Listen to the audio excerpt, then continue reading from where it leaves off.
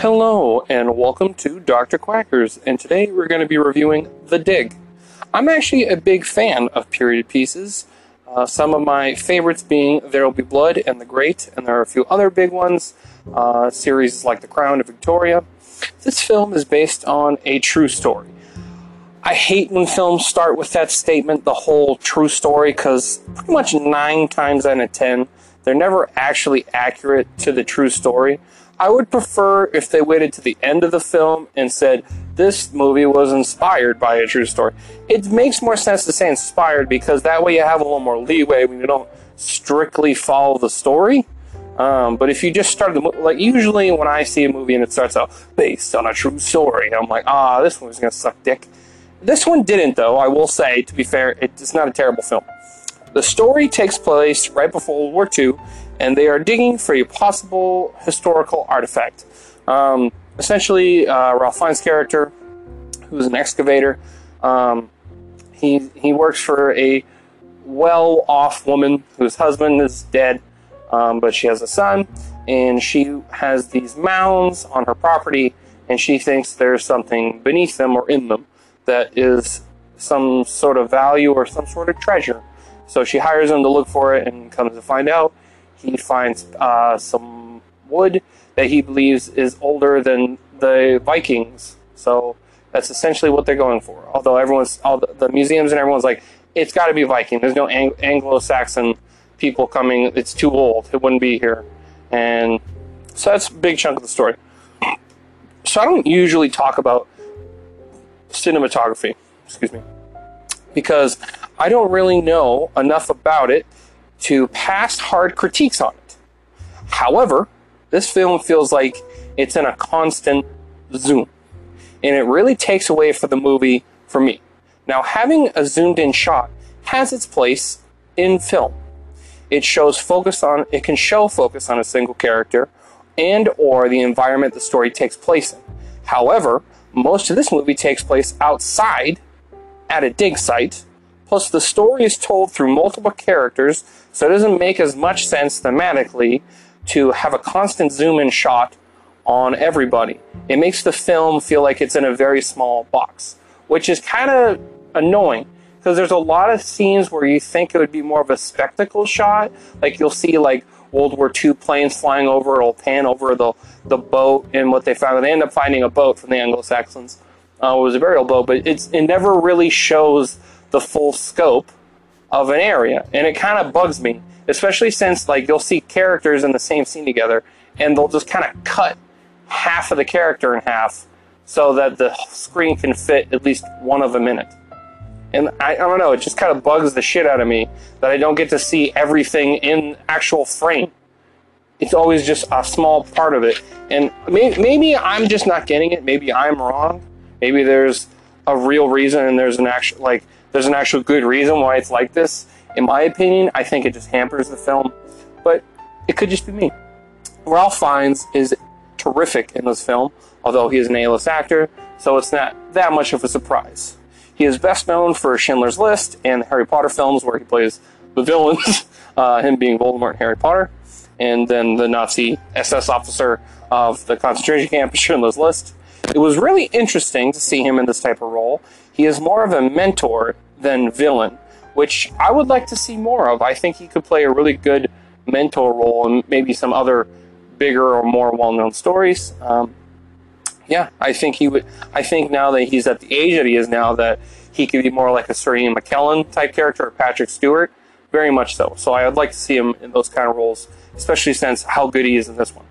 The story's interesting. I am a fan of history, so the parts that focus on the excavation and the boat from the Anglo-Saxons are the bright spots of the film for me, because I think they are overall historically accurate, at least in the way they describe it, especially the way that Ralph Fiennes' character, Mr. Brown, Basil Brown, addresses things. Unless I could be wrong, but it very much comes across that they are trying to be as correct in terms of history and how excavation archaeology is done in this movie. However, there are a lot of stupid melodramatic plot points throughout the whole film, and it really takes away from the more interesting side of the story.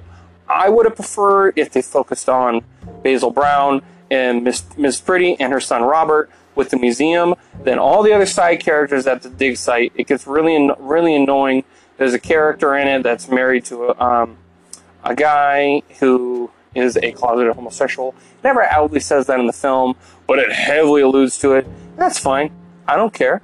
That type of story could be an interesting one, but when it's not as good as the rest of the film, it kind of just really bogs down and really takes you out of the film, especially since it's not that interesting.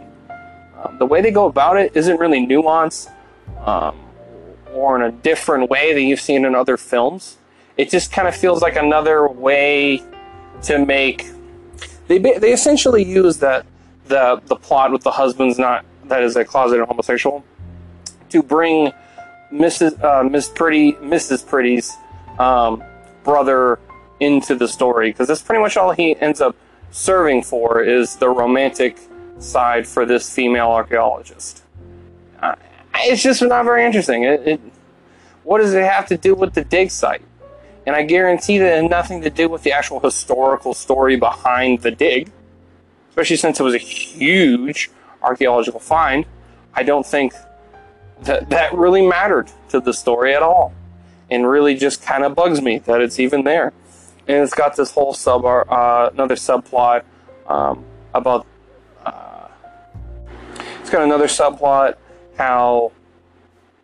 which I understand why it's in the film, where it talks about how Brown is kind of snubbed, which he in real life was snubbed, because he actually wasn't even accredited for finding the boat until recent times, which is why the movie ended up being made, obviously.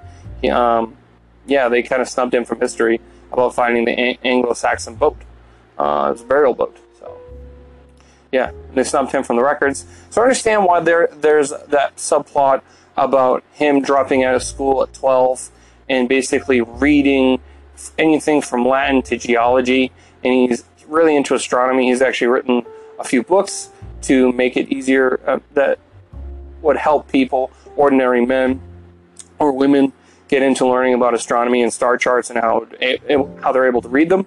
I think that is interesting, and it makes more sense, because if it's mainly about Brown, it would make sense to add that in as to, like, see, there was no reason for him to be snubbed other than the fact that the museum just wanted to snub him from the credit.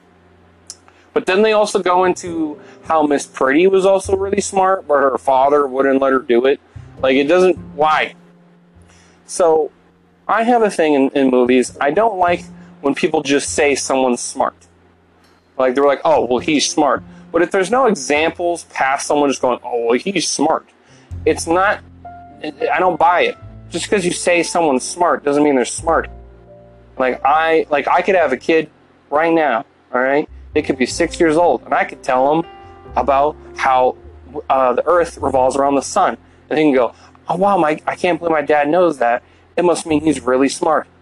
But I'm not. Having basic knowledge does not make you smart. Or writing in that they can out-talk someone doesn't automatically make them smart.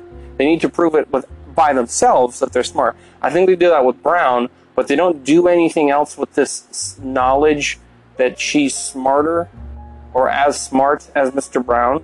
The whole story of her is just basically having a damaged heart valve and dies.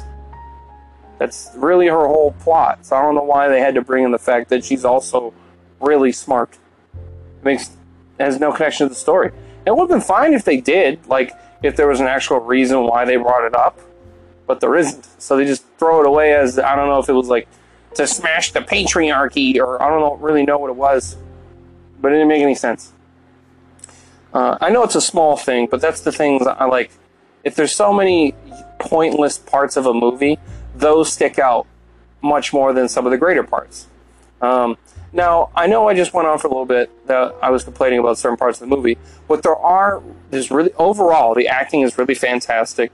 No one really puts in a bad performance. There's a lot of well-known actors in this film, and it is a good movie. It's entertaining. It has some slow spots, and I do kind of like the whole part where they bring up World War II, because it makes more sense, because before World War II, they had to stop doing excavations because obviously Germany was doing like carpet bombings of all of the UK.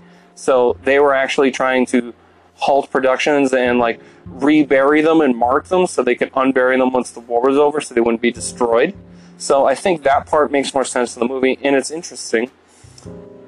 So yeah, I overall, it's a good movie. So I'm going to give this movie a rating, a 6 out of 10. It's a slightly above average film. It has some interesting parts. It obviously has some annoying, bogging down, melodramatic subplots. But overall, I think Ralph Fiennes' performance and the actual interesting history of the real person of Basil Brown, and the way that they actually somewhat go into a more realistic way of excavation, I think that's good. I think it's really interesting. But yeah, I would recommend the film for anyone that likes like historical pieces or period pieces. Yeah, it's overall a good movie. I hope you enjoyed today's episode. If you enjoyed this episode, I have plenty of other episodes. If you didn't go and give them a listen, go right ahead. I cover pretty much all types of movies and film. Yeah, I know. Did I just say movies and film? See, like I said earlier, I'm not that smart. Movies and TV shows, but yeah. So yeah, I hope you have a good day, and thank you for the listen.